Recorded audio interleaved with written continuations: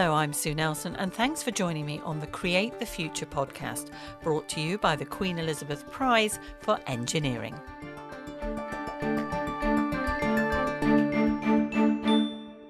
Even if you've not grown up in America, many people have heard of Bill Nye, the Science Guy, the writer and presenter of a 100-episode educational TV series that only ran for 5 years in the 90s, but it won 19 Emmy Awards and is still watched today. Since then, he's continued hosting shows as well as writing books, presenting the Science Rules podcast, and doing the odd cameo in a Disney film. But perhaps what's less well known is that this science guy is a mechanical engineer. He's an ideas guy, an inventor with an easily recognisable dress code too, and it's a bow tie. So Bill, I'm going to have to ask you, even though we're doing a podcast and we're 6,000 miles apart and we can't see each other, you're going to have to tell me, are you wearing your bow tie? No comment. However, I just want to point out that when I wear a bow tie, it's my policy, I also wear a shirt. I think it would be frightening for people. I can't imagine anyone wearing a bow tie without a shirt, though, to be honest. Now, come on. There's a whole business of guys in Las Vegas, the ladies show up and scream at the dancers. What's the name of Chippendale? Oh, Chippendales. Oh, well, there we go. That's an opportunity missed then on my part. No. Well, when the pandemic is over, you can make the trip. You'd be very welcome. When did you start wearing that bow tie? In high school. So there is a thing in my high school where the boys are the waiters, the servers at the girls' athletic banquet. This is where the young women receive their awards for gymnastics, lacrosse, which we play in the States, soccer, football. And so the boys are the waiters. And I said to my colleagues, if we're going to be waiters, let's dress like waiters. So my father was very skilled with knots. He showed me how to tie a bow tie. And you'll find if you've ever worked in a restaurant or served ladies at the girls' athletic banquet, bow ties are very practical. They don't slide onto the serving tray. They don't slip into your soup.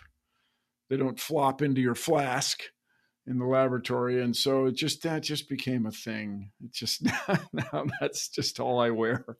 It's interesting that something just clicks with somebody and you bring that through and have sort of made it into something that's always associated with you now.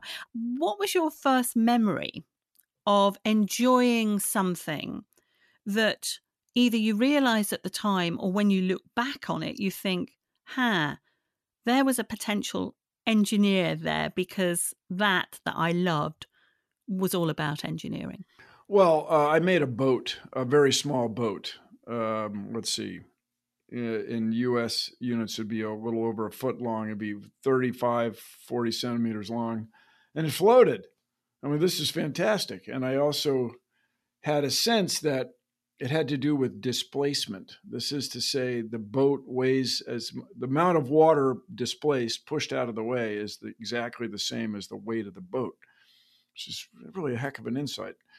That was moving. To me, engineering is using science to solve problems and make things. Engineers make things. That's what is really appealing to me.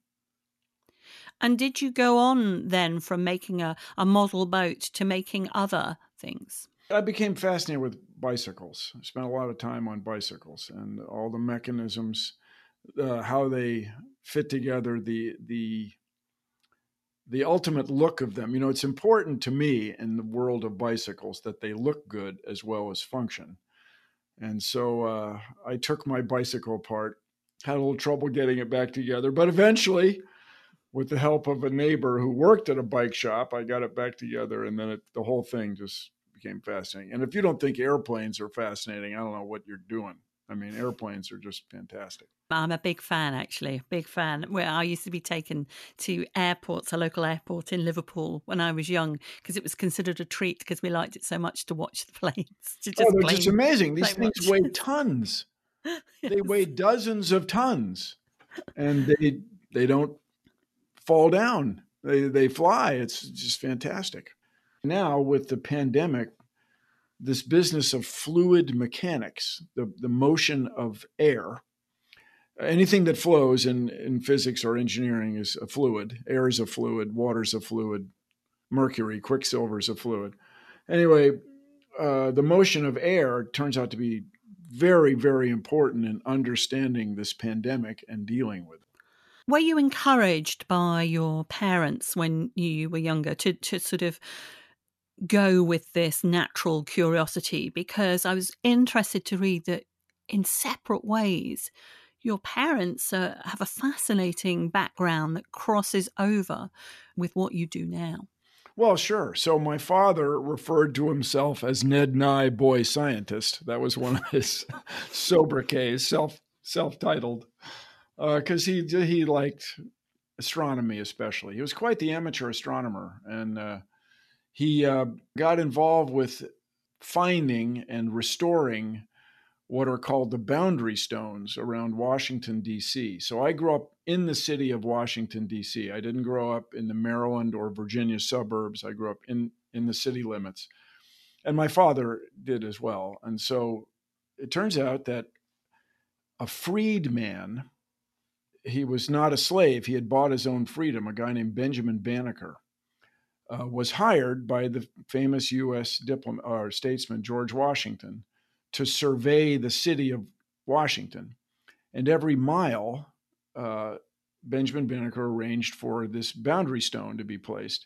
And the precision with which he did it is really impressive, even to this day. And if you ever go to Washington, the whole thing is reckoned from something called the zero boundary stone, which is between the White House and the Washington Monument, right along Constitution Avenue. It was really an insightful thing. Every machined part you use today, whether it be a coffee cup or an airplane, is reckoned generally from a single point nowadays. And that was Banneker's insight. Anyway, I grew up with this. My father was really into the science of astronomy and surveying and mathematics. And then my mother, as I think you're alluding to, was graduated from college in 1942. So all the men in the U.S. at that time were being conscripted, drafted to go work to fight World War II. And simultaneously, apparently, the Army and the U.S. Army and the U.S. Navy realized that there was a tremendous resource in women. And my mother was recruited, the family myth is, because she was good at math and science. And so I was brought up with this tradition of science. Her father, my grandfather, was a chemist, a professional chemist. He had a couple patents on a couple adhesives. And so I was just brought up with all that stuff. And of course, now I'm very proud of my mother. I mean, she's just did amazing things back in the day, as we say. And it's a wonderful history. It's like we have in Britain as well with the code breakers. That women were involved in that too. Yeah, my mom, the U.S. Phrase is my mom was one of the code girls. And so I have purchased 2 bricks at Bletchley Park. You can see my mom's name on it. And I went out there 2 years ago and everybody showed me around and it was, I'm like, hey, your mom was a code. Wow, you're cool. I had nothing to do with it. Look at this. Look at this. This is good. So it was really a very moving thing for me. And also, what I found moving when I read it was that your father had been in a Japanese prisoner of war camp. Yeah, that sounds like fun, but sounds like it really was a drag. Oh, No. But It's horrible. it was, and that he was really into sundials. So the family myth. Well, this is pretty reasonable. The Japanese military had confiscated all the jewelry, which included everybody's wristwatch. And so my father, in order to reckon time and to kind of keep from going crazy, became fascinated with the motion of the sun, the what's called the analemma, the path of the sun as reckoned from the Earth's surface. And there's some mythical things, like apparently he would tell people when it was lunchtime by looking at the the shadow of a shovel handle. And the myth, which is unsubstantiated, is he reckoned their latitude, which enabled these two guys to escape from a railroad car. And one guy injured his ankle jumping off the car. The other guy made it back to the British consulate in Shanghai, and then from there back to Britain. And this was quite a thing. It's the first time anybody knew what happened to these guys. So they were on Wake Island, which you may not have ever heard of. You go from California, you go 5,000 nautical miles to Hawaii, and then you go another 5,000 nautical miles to Wake. Wow. And the reason it still is of interest is the Boeing Clipper airplane. This is the flying boat. Would leave if you were a business person doing business in Asia, you'd fly from San Francisco to Pearl Harbor in Hawaii, and then from Hawaii to Wake and refuel on Wake, and then on to destinations in the East. And so they were all captured on Christmas Eve, 1941. So he was a prisoner of war longer than anybody else from the U.S., which is, it's not really a record you want to set, but it had a great effect on him. And then I was brought up with this sundial culture, and United Arab Emirates launched its Hope spacecraft en route to Mars, and Chinese Space Administration launched its rocket en route to Mars, and NASA's Perseverance rover that will be fitted with another sundial. And I claim, you can evaluate this claim, that I was in a meeting in the early 2000s where we had this a vertical post of metal about as big as what we might call a golf pencil or a short cigarette that casts a shadow. And when you look at the shadow, you can infer the color of the sky. It's something that a lot of people haven't thought about. Anyway, I was in this meeting. You guys, we got to make that into a sundial. Come on, this will be great. So Steve Squires, the principal investigator, thought about it for a couple of days and went, okay. So we will electronically put our lines on it and engage generally students around the world in reckoning time on Mars. So when did the sundial first go up to Mars then? 2003, it landed in 2004 on the Spirit rover. So that's rather lovely then, isn't it, to know that you've got had an influence on something on another planet. I can't tell you. And this is the thing about space exploration I talk about all the time. You think of the dramatic discoveries in the history of science. Generally, when we talk about it in the Western Hemisphere, we talk about the extraordinary accomplishments of European people. Name somebody: Isaac Newton, Copernicus, Galileo. These are guys that were working by themselves, generally, or with one assistant, and they make some amazing discovery that changes the course of human history. Well, in space exploration, it's a team. No one person has the capability of building a rover on Mars and a rocket big enough to get it there. There's just not, you can't do it.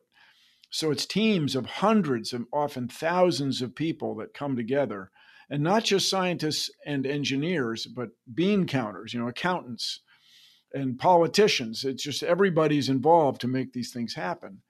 And so to be part of that, you just have this wonderful feeling that you're part of something bigger than yourself. Absolutely. And I remind everybody, if these spacecraft, Arab Emirates, Chinese, European Space Agency, US NASA Space Agency, find evidence of life on Mars, it will change the course of human history.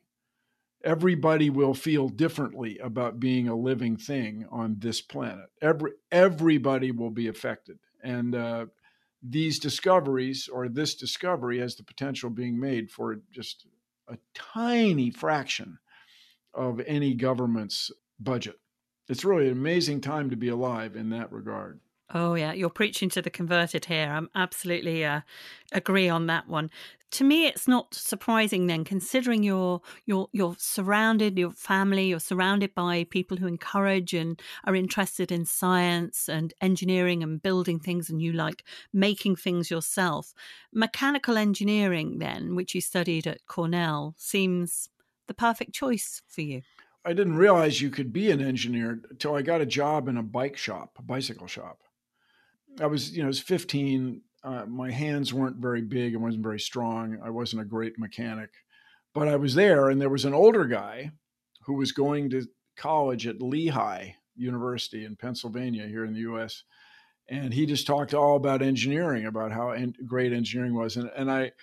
We were in the shop, and the radio was on, and there was an ad for pianos and how well engineered these pianos were. And the word engineering came up in a radio ad about pianos.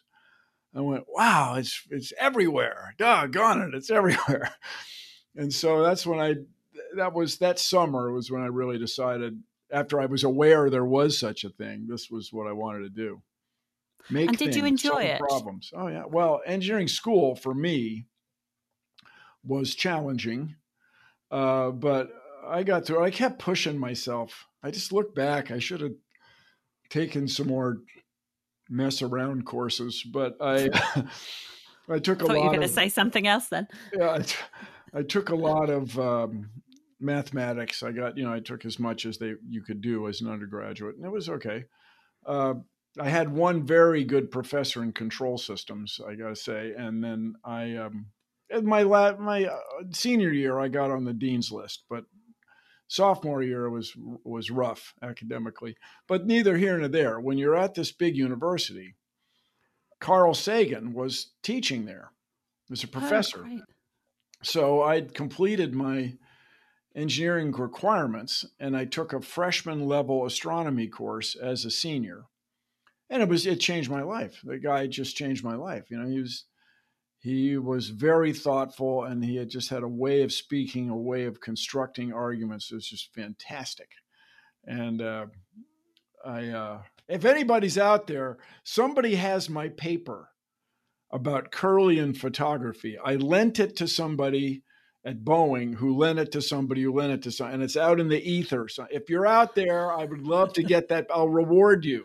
I'll pay you US dollars for that thing. Well, I think the offer of money is always a great incentive. So hopefully you never know what will come then of listening to this podcast and taking part in it. You mentioned Boeing there, and that was where you went after university to work there as an engineer. Yeah, I was recruited because I think largely because of this professor in control systems. So in mechanical engineering, by long tradition, this business of control theory, it's called a thermostat for an oven, a cruise control for a car, an autopilot for an airplane. These have fallen to mechanical engineering. You might think it originally be electrical engineering, and it is to be sure, but control systems is a niche within a niche, a niche within a niche. And so I had a boss at Boeing who was looking for some control systems guys, and he hired me, and I moved to Seattle, Washington, and it was just fantastic. I mean, all these opportunities presented themselves. You've probably heard the expression "Go West, young man," Mm-hmm. and that's still largely true in the States. You think about Google and Microsoft and Apple Computer. These are generally businesses that were started in the West of the U.S. And you designed or invented something called a hydraulic pressure resonance suppressor. Yeah. What does that do? What is it? Speaking of British people, there was a very well-known, beloved, little bit ornery test pilot at Boeing. So you may not have thought of it. You might think of test pilots as fighter pilots flying around upside down under bridges. No, but big airplane companies have test pilots as well. And there was this little vibration in the yoke, the steering wheel of the 747. And the 747, for you aviation historians, was the first large transport plane that was all fly by cable. That is to say, there is no manual reversion on a 747. This next thing still amazes me. A 737 or a 319, A320 Airbus.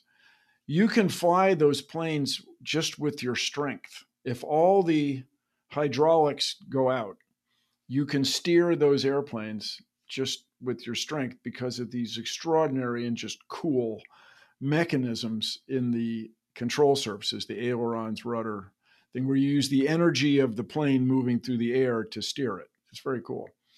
Anyway, 747 is the first plane that wasn't like that. And it had this vibration in the yoke. And it didn't bother most of the pilots. They didn't notice it. But this one guy just really bugged them. And so my boss especially decided to fix the problem. And it's the kind of thing they give to the young guy. It's an old trick, everybody. What you do is you make a length of hydraulic tubing so that the pressure wave that's going through the tube destructively interferes it. Well, one wave's going high, you make another wave go low, and you cancel it out at certain frequencies. You make it go largely away. And we did. The whole thing, though, is it adds weight. Oh my goodness, you must never add weight to the airplane. Oh my gosh. So, it's a piece of tubing less than a meter long, and it does the job. As far as I know, it's still flying. But with all the advancements in active control systems, I wouldn't be surprised if it's been eliminated. And these guys were doing a documentary about me, and we tried to track that fact down, but it just got too busy and we didn't. Oh. But someday I'll find out. So when did this transition happen between being obviously a successful engineer at Boeing and then thinking more towards the sort of media entertainment side of things? Well, ma'am. So everybody in the English speaking world, I think, has heard of Steve Martin, the comedian. Yeah. And so Warner Brothers Records, which was his company, or rather the company distributing his comedy albums, sponsored a Steve Martin lookalike contest. Because I claim that Steve Martin was so influential, he showed up at this one moment in human history where his type of humor, his absurd outlook, just struck a nerve with everybody. And anyway, so they sponsored this contest, and I won. I mean, with respect to the other contestants, I won in Seattle, in the Pacific Northwest here in the U.S. I did not advance beyond that. And I will say the guy who ultimately won the whole thing really kind of looked like Steve Martin. And the other thing, he played the banjo. He's quite a musician. So that aside, after that, I started trying to do stand-up comedy. I would work at my engineering job at a big drawing board. I'd work there all day, and then I'd go home and take a nap, and then I'd go to comedy clubs and try to be funny. And that one thing led to another, and I met these two guys who were being hired by the NBC, the broad television network in Seattle, to do a comedy show. So they invited me to start writing jokes or submitting jokes, and I did. And eventually I quit my day job, October 3rd, 1986, roughly. And I wanted to try it. I realized if I left engineering for even 6 months, that was the most time I could leave. Now we all think of technology is just changing every 5 minutes. You need a new iPhone every 2 weeks, and the connector doesn't fit, and so on and so on. But in the 1980s, computers were just becoming affordable for big companies, not for individuals, but for big companies. And I realized if I left even for 6 months, I wouldn't make it. So I gave myself 6 months to try working in television, and it worked out. here I am. Yes, it certainly did. I mean, that's a huge shift. Had you always been into comedy, and I assume you had to write your own material? Oh yeah, sure. But I claim humor was valued in my family. Like you were expected to accept the funny side of things. And I claim this is how my father got through prisoner of war camp, was having a sense of humor about it, because it sounds like it was pretty stressful. And then my mother was funny, and so they would sit around and write limericks. Does that seem like a regular thing to do? Sit around on a Sunday evening writing limericks together. I don't know. And so I grew up with that being important. I have a huge advantage over many people who are trying to be funny. Why? Because why? Because I'm funny looking. See? And so on.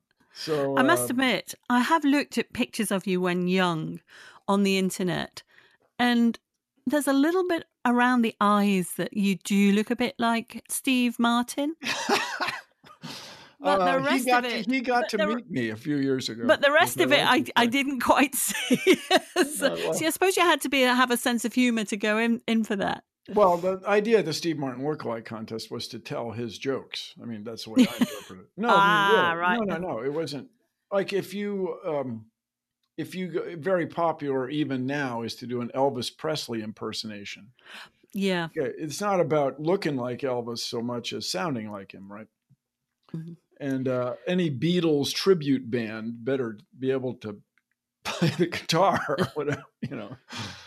And so you then had this, change of career, but did it automatically include science and engineering? I mean, what was your material like? Did at those in those early days? Did you stay away from your sort Oh of no, day no. job for material, I or tried all incorporate it? sorts of hilarious engineering jokes that didn't go very well. Uh, uh, the thing was, I was a mechanical engineer. I was born in the U.S. It's your home country. You're loyal. What can you do? This is where you're from. And I got really discouraged. Uh, the United States decided to stop teaching the metric system in elementary schools, primary schools, and it was decided arbitrarily with sort of the arrogance that the U.S. was better at everything anyway, and we put people on the moon and this and that, and then the U.S. automobile companies created two of the worst vehicles ever thought of, the Ford Pinto and the Chevy Vega. And I got discouraged. I was I'm not joking. I was very concerned about the future of the United States. I was a young guy and I was living in a new town.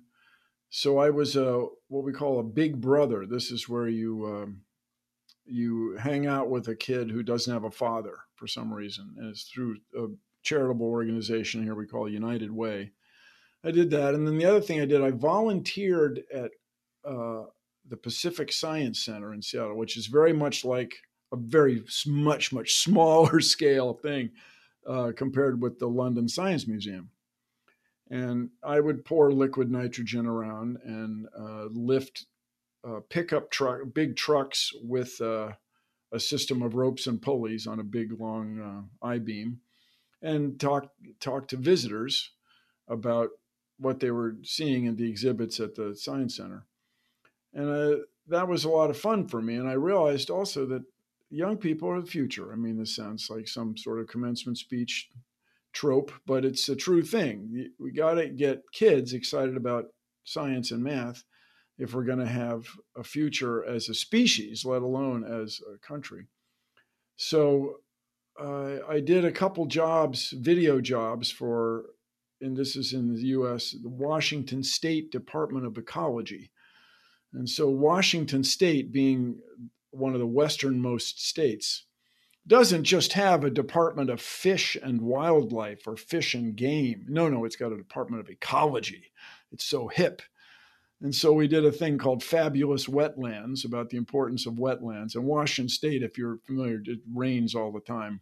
It turns out you actually save money by not building on wetlands because they soak up floods. They're big sponges that actually preserve drier land around them and so on. Anyway, I realized this was really a cool thing to be doing, a fun thing to be doing. Did a thing about boating safety. Washington State also had a problem where the water is very cold, and so there's an enormous number of boats. In fact, the name of the baseball team is the Mariners, the sailors.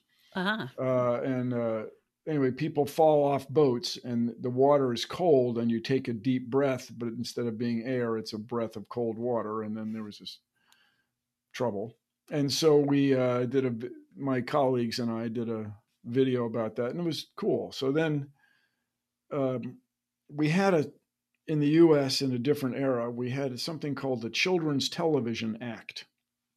And this was national legislation to require 3 hours of educational programming every week on television. And I just got to tell you, in Britain, where you have the BBC and Civilization and liberal democracy and so on, this would be obvious. But in the U.S., in those days, if you owned a station group, as it was called, it was just a license to print money. I mean, it was just a great business to be in. To take 3 hours every week to educate, this is an outrage. I won't be printing money for 3 hours every week. Okay, so Jim and Aaron, the producers I worked with, and I just had the right idea at the right time. And when I was working on the comedy show, there was a week where a guest did not show up. Now, when you have a talk show, well, if you have a podcast, what makes it go is the guest. You got to have guests, or it's just you talking to yourself every week. And so the story is lost in antiquity. Was it Eddie Vedder, the lead singer from the band Pearl Jam, a Seattle band? Or was it Geraldo Rivera, this notorious television reporter? Anyway, this person didn't show up. So we had to fill 6 minutes, which on television is a long time. It's a long time, yeah. And so, Bill, why don't you do that stuff you're always talking about? You could do some sort of science. You could be Bill Nye the Science Guy or something. Well, that's a good idea. So anyway, the first week I did the household uses of liquid nitrogen, because we've all got liquid nitrogen around. Of course, yes. Yeah. And it was funny. I mean, you have celery that's gone limp. You get it frozen. It's like celery again. You hit an onion, a frozen onion, with a carving knife, and it makes a sound just like breaking glass. Oh. And then the payoff is where you roast marshmallows in liquid nitrogen, the word roast being a charming turn of phrase. Anyway, you chew it with practice, because I was working at the Science Center every weekend. You can get steam to come out of your nose, which is, come on, this is fantastic. And so that one thing led to another. And then eventually we were approached by, here in the U.S., the National Science Foundation and another very large organization you may have heard of called the Department of Energy, government organization. And both of these government entities have the problem of getting young scientists and engineers in the pipeline, as it's called, recruiting young people to come work at the Department of Energy and National Science Foundation. And so we were just in the right place at the right time with some very creative people. Jim and Aaron just have this gift of being able to hire the right people, man. And so we did this show in a warehouse in Seattle, and people still watch. There's a third generation of people watching the Science Guy show. It's amazing. It's amazing. It is. It's great. But that's the power, isn't it, of seeing and being enthused by somebody who obviously enjoys what they're doing, which you do, and knows the science and background. It's not just an actor. It's somebody who actually does know it. And I think there's a difference there. So I say all the time, people say, I don't know if you ever look at Twitter, but some people are very opinionated. When you read, That's an understatement. I don't know if you notice that, but a big thing is Bill Nye's not a scientist. He's just an engineer. What do you mean? Hey, just a minute. I took 8 semesters of calculus. What do you want from me, man? took, design of mechanical components. I took nothing. It's all physics. It's all classical physics for 4 years. God, what do you want from me? Anyway, at my 10th college reunion, I claim this is relevant. I went to my 10th college reunion, and Carl Sagan, this very well-known astronomer, agreed to meet with me for 5 minutes. I wrote him a paper letter. Some of your listeners may remember this technology. It's plant-based information storage. And he said, I understand what you're doing. It sounds good, Bill, but focus on pure science. Do you think it's a shame, though, that you didn't, or that there wasn't also a parallel Bill Nye the Engineering Guy? No, we did a show called Structures, which is about structures and tension, compression, the neutral axis, and sort of things that are true whether you're a mechanical engineer or a physicist. And then we did do one show about computers, which really I like to describe as a show about what nowadays might be called computer science, where it's all based on switches and binary arithmetic. And the faster the switches, the better. And a way to store all sorts of information, including alphabets and words, using just ones and zeros or ons and offs. And so I think doing an engineering show is not going to stand the test of time the way a But you science never show left does. it behind, though, did you? Oh no, Because I'm still a dinker arounder of engineeringer. Yeah. Oh yeah. and I'd read that you'd actually you'd taken out a patent on a particular type of ballet point. Oh yeah, yeah. So you guys, this was just something that occurred to me, and I think the patent will be superseded by better technology. But here's how it goes. We did a show on bones and muscles on a Science Guy show. Bones and muscles, bones and muscles. And so we went to shooting a video piece at the Pacific Northwest Ballet, the Seattle Ballet, which is a very well respected ballet. And there are all these young women with these crazy injuries. People are 19 years old, 20 years old, with, I won't say crippled, but with 2 or 3 surgeries before they're 23 or 4. And I realized that toe shoe had not changed in centuries. So this was in the Pacific Northwest, also is where Nike is from, the shoe company. And I just realized that you could make a better point shoe, for crying out loud, by putting some features under your phalanges, as it's called, the opposite side from your knuckles. And it would work and everything, but it has to be custom fitted, and there's so much tradition that it never really got embraced. And I think now what will happen is dancers' feet will be scanned, and then through additive manufacture or 3D printing, ballet or point shoes will be made for each dancer. I think that technology is coming very rapidly. And the other thing about point shoes is they're literally put together with flour and water. They're paste. And for those of you who are dancers out there, you know this, but for the rest of us, a woman only wears her shoes for one performance, and then they're broken down. The shoe is broken down. They can't get up on point as readily. And so I didn't know that. yeah. So this will all change. I mean, this is going to change when somebody with an idea shows up. The problem is the quantity sold is really small.